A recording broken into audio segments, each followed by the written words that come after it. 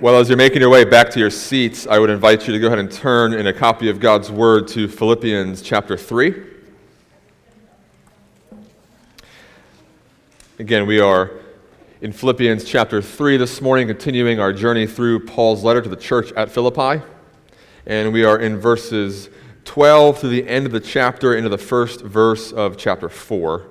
So Philippians 3, verse 12 through chapter 4, verse 1. It's printed for you on your bulletin on page 7. Or again, you can turn in a copy of God's Word as well. And it says this: "Not that I, Paul, have already obtained this, or am already perfect, but I press on to make it my own, because Christ Jesus has made me his own. Brothers, I do not consider that I have made it my own, but one thing I do, forgetting what lies behind and straining forward to what lies ahead. I press on toward the goal for the prize, the upward call of God in Christ Jesus. Let those of us who are mature think this way, and if in anything you think otherwise, God will reveal that also to you. Only let us hold true to what we have attained." Verse 17, "Brothers, join in imitating me and keep your eyes on those who walk according to the example you have in us.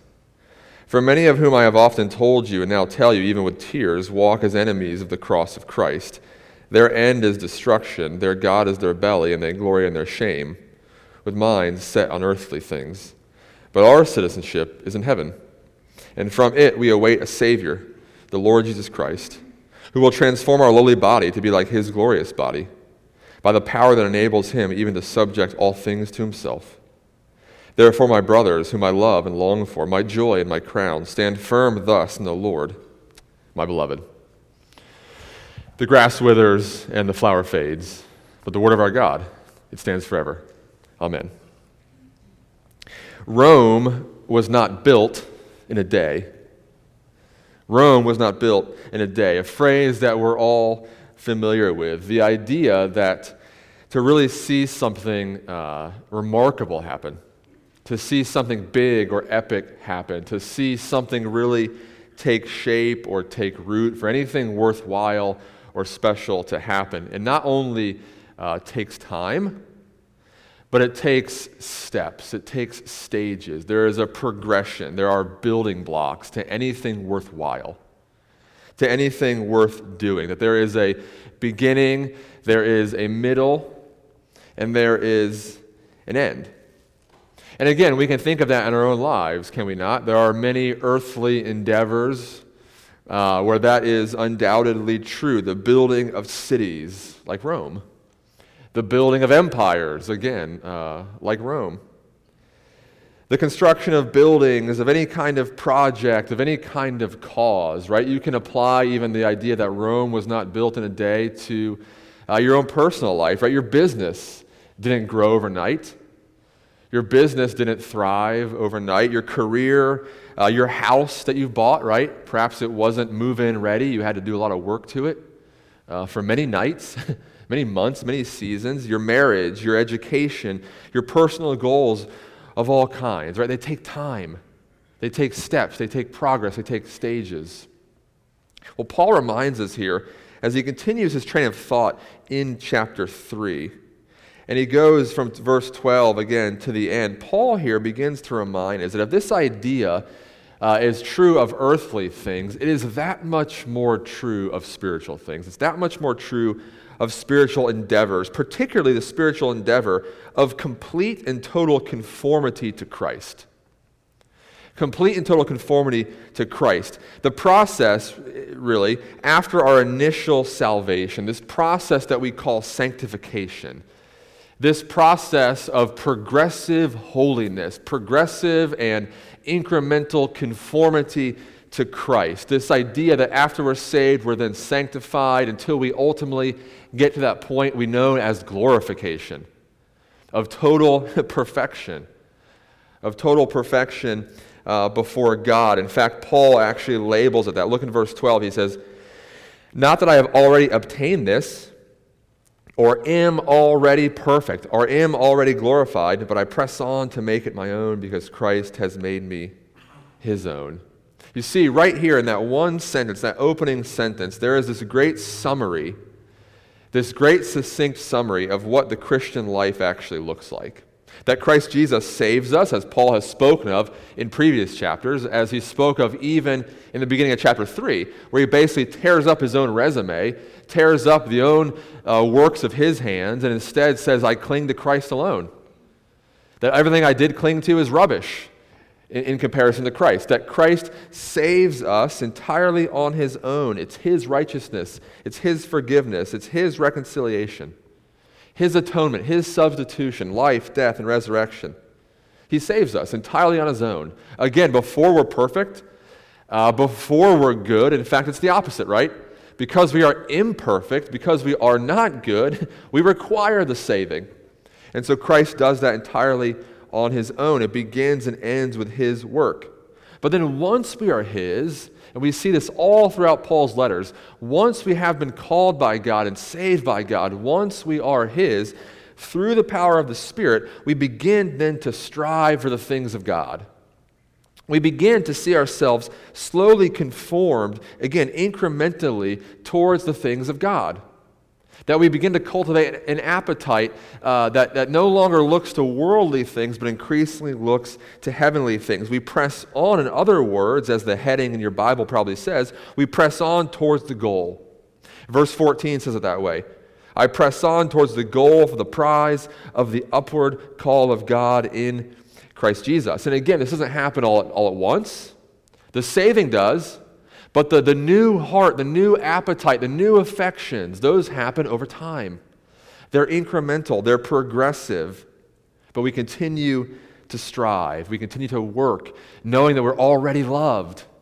We're already secure. One way to think of it, you've heard me say it before, but if you were to think of that illustrative statement that we have been clothed with the righteousness of Christ, that if we think of that statement in a literal picture, that you've been clothed with Christ's garments. If you stuck around after service last Sunday, as my family and I were still sitting here just kind of chatting, my son Wyatt actually took my coat.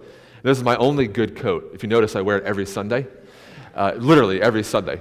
It's my only good coat. All right. My son Wyatt took that coat, and I kind of gasped, okay, because I can't lose it.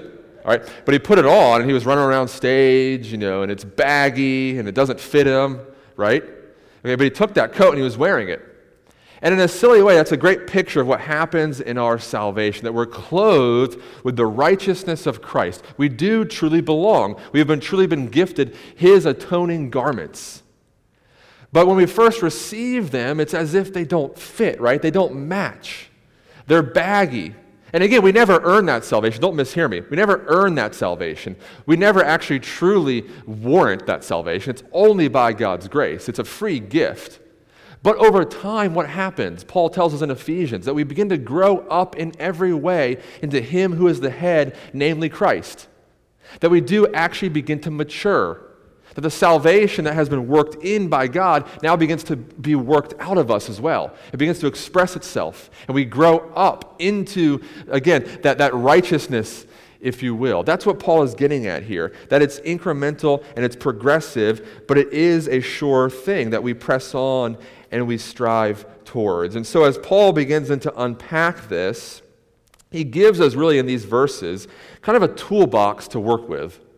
A toolbox to work with as we pursue holiness, as we pursue, again, the upward call of Christ Jesus. And he gives us 5 tools, in my opinion, here.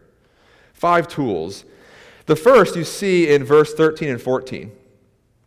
The first tool is this. It's a humble recognition that we never, ever actually think we've arrived. We never, ever actually think that we've arrived. Again, look in verse 13. Brothers and sisters, I do not consider that I have made it my own. But one thing I do, forgetting what lies ahead and straying forward. Forgetting what lies behind and straying forward to what lies ahead. We never think we've actually arrived. In other words, we don't get complacent in the Christian life. We don't get complacent because, in a sense, complacency is a form of pride, really, isn't it? I mean, in a way, it could be expressed that way. And what does pride always precede? The fall, right? Pride comes before the fall. And so we don't believe ever that we've actually arrived at like Christian perfection. That no more, work, so to speak, is needed, that we're just perfect and ready to be beamed up into heaven, right? And to be welcomed to the VIP entrance, of the pearly gates.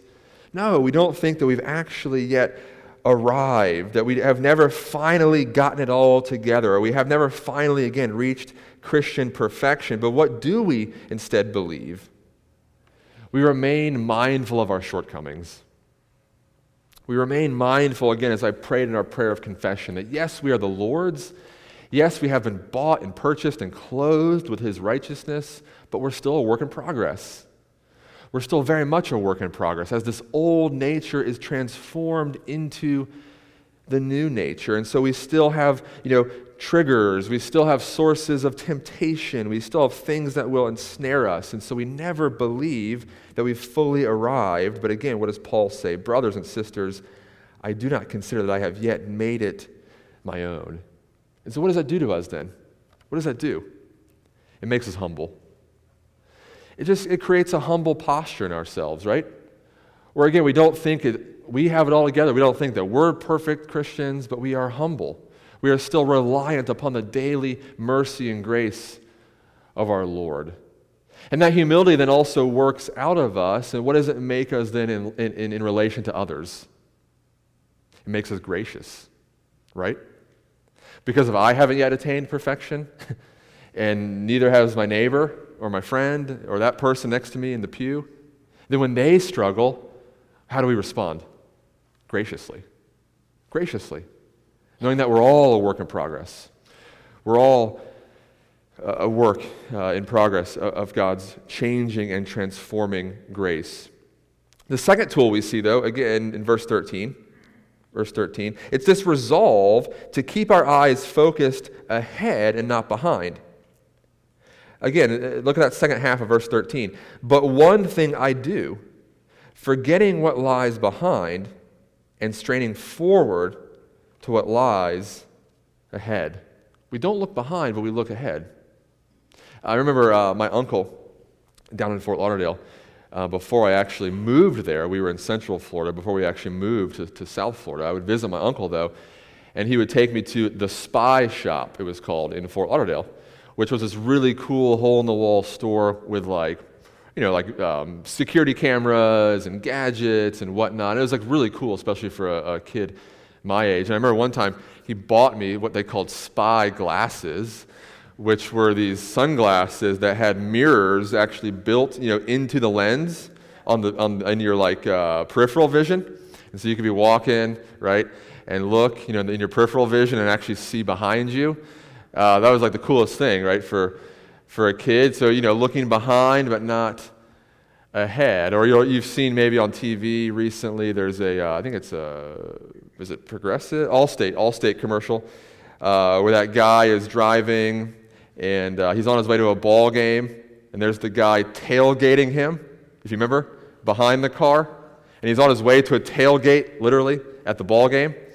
And so he keeps looking in his rearview mirror. He's like, I can't go anywhere. I can't go any faster. What do you want me to do? Why are you tailgating me? But because he's looking in the rearview mirror, he's not looking ahead. He's looking behind, not ahead. And what happens? He crashes, right? He crashes the car. The tailgater just goes right around him and keeps going. And it's this funny Allstate, car insurance commercial. Okay, well, that's the same, mental picture we should have here as we're thinking of these verses, that as Paul here calls us to the Christian life, and as, again, we seek and pursue conformity to Christ, we keep our eyes focused ahead on the goal.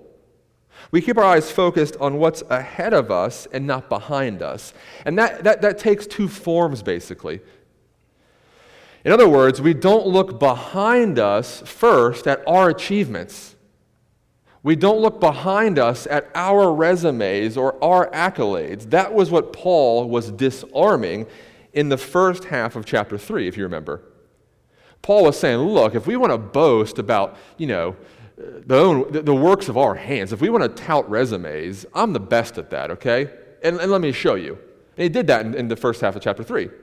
So Paul says we don't look behind us at the work of our hands. We don't look behind us at our past achievements or spirituality or our religiosity. We don't look behind us at the things that we want to put before God and say, see, this is why I'm Christ-like. We don't look behind us at those things, at our good works. Our good works are like what? Filthy rags before the holy God.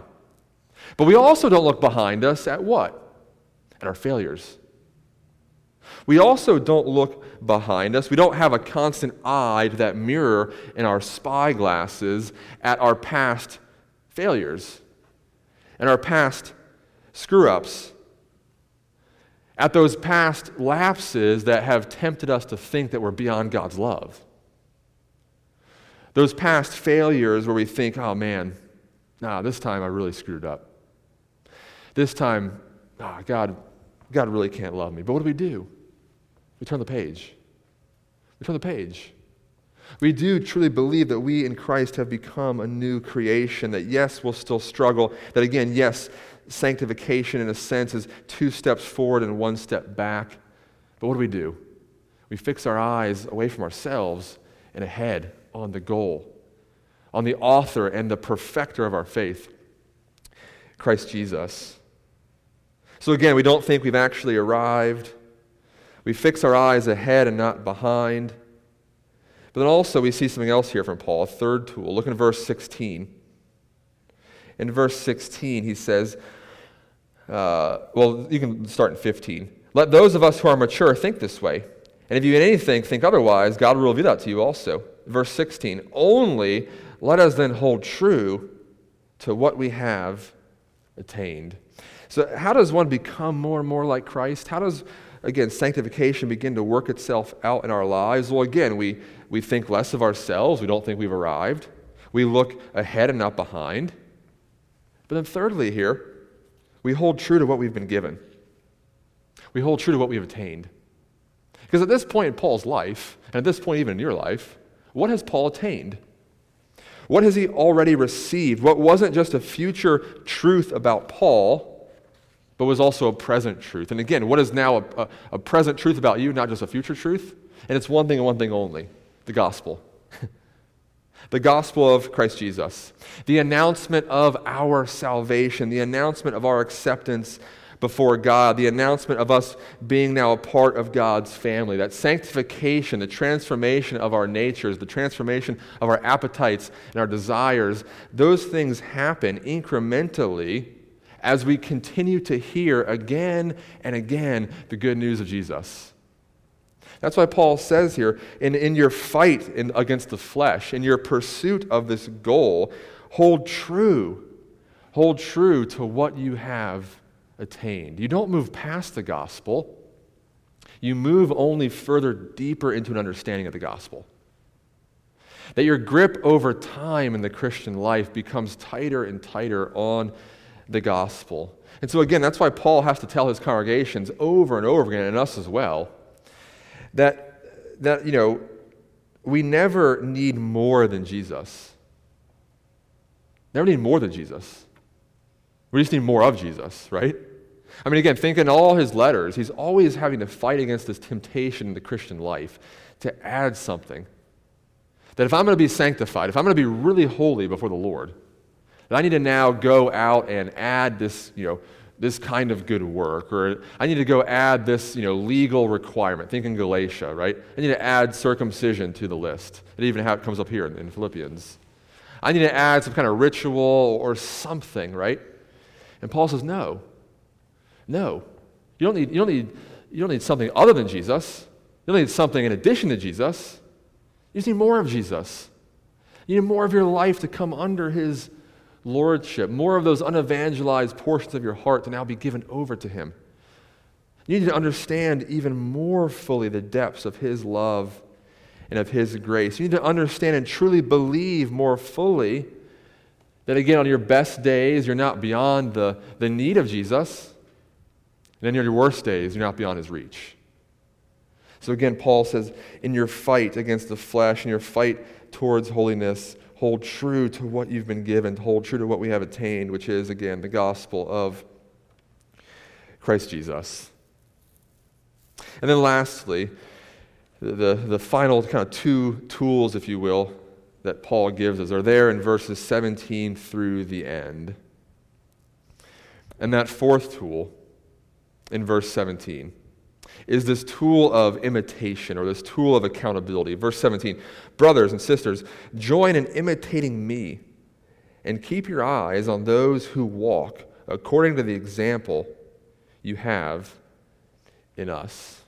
It seems like a prideful statement at first, right? Paul's telling them to imitate him. I know I'd be reluctant to tell a lot of you to imitate me. And I mean that seriously, right? But Paul says it here. And so what is he getting at? Well, one of the final pieces he's getting at here, one of the final graces that Paul says God has given us for the Christian journey, one of the building blocks, if you will, towards Christian maturity, is to identify those people in your lives. To identify those people that God has placed in your lives who are further along in the Christian journey, who are further along in their profession or their following after God, and who so evidence a Christ-likeness that they can be a help to you in your own Christian struggle. Because again, think about how that works for us, right? That we don't have the benefit of seeing Christ today, of seeing Christ this side of eternity, of seeing Christ in the earthly life. But what do we have the privilege of seeing? We have seen those who have been bought by Christ, those who have had the Spirit of Christ placed within them, and those who are further along, so to speak, in that journey of sanctification, that progressive move towards our ultimate home. And so how then can you be mentored by them? How can you imitate them? Again, not imitate their, earthly practices, but imitate those Godward aims that they have in their lives that can encourage you, that can be Christ to you, again, in this life.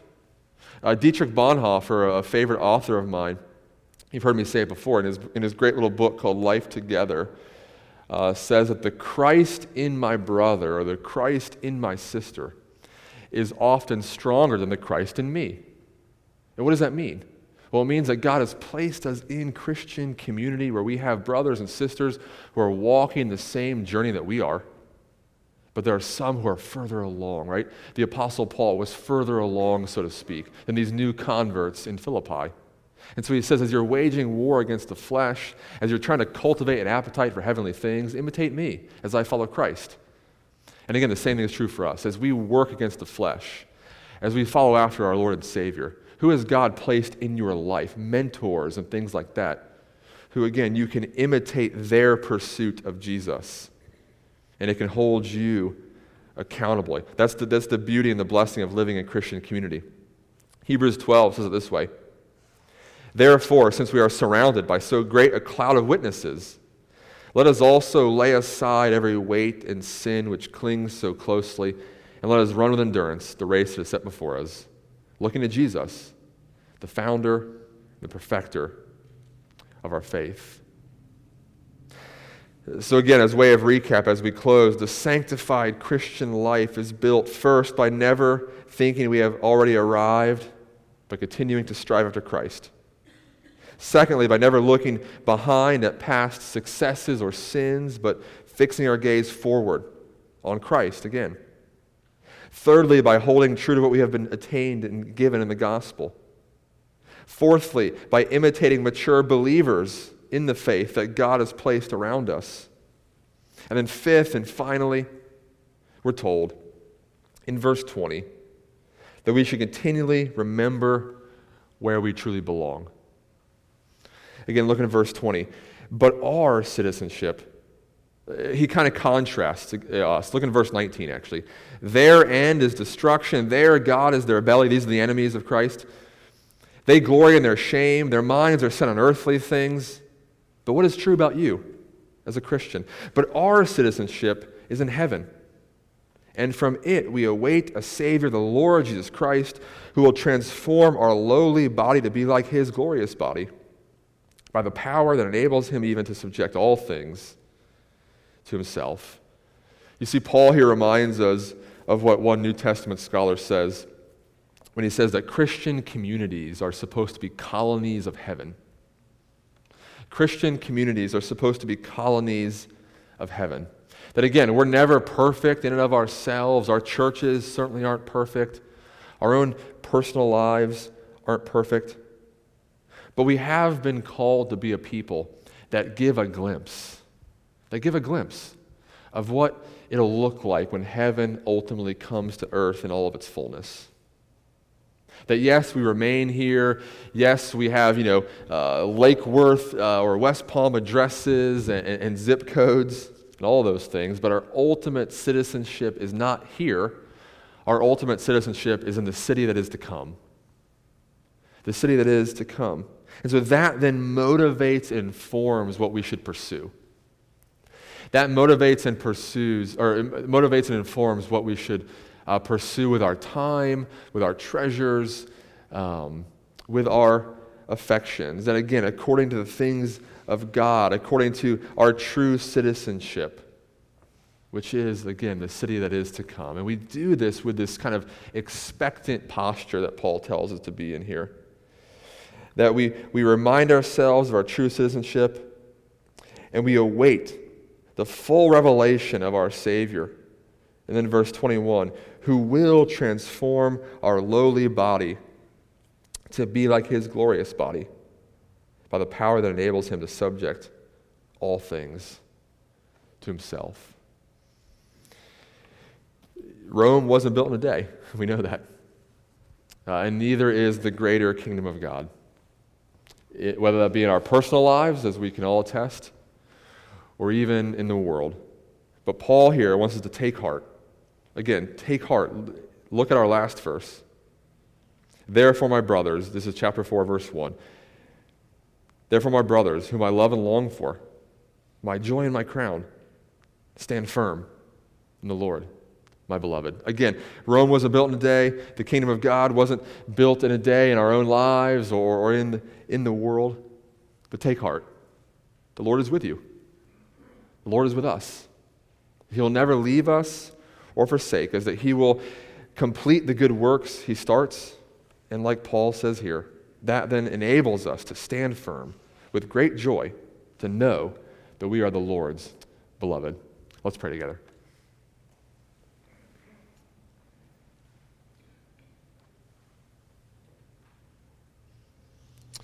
Father, we do thank you for this reminder we've been given through your word. We do thank you, Lord, that you are with us, that you are with us that moment of our conversion, that moment where we had the veil taken from our eyes and we saw you for who you really are. And you are with us every step of the way. That you love us exactly as we are, but you love us so much that you don't leave us where we are. But you do, through the power of your Spirit, transform us and conform us more and more into the image of your Son, Christ. And so we thank you again for this reminder, Lord, and we pray that as we survey our lives, as we survey this world, that we would continue to look to you with expectant hope, with this biblical patience, knowing that you are doing a great work in us and through us, and that one day all will be set right. All will come to completion because of the promise we have in Christ Jesus. So again, we thank you and praise you for the gift of your word and this reminder. In Jesus' name, amen.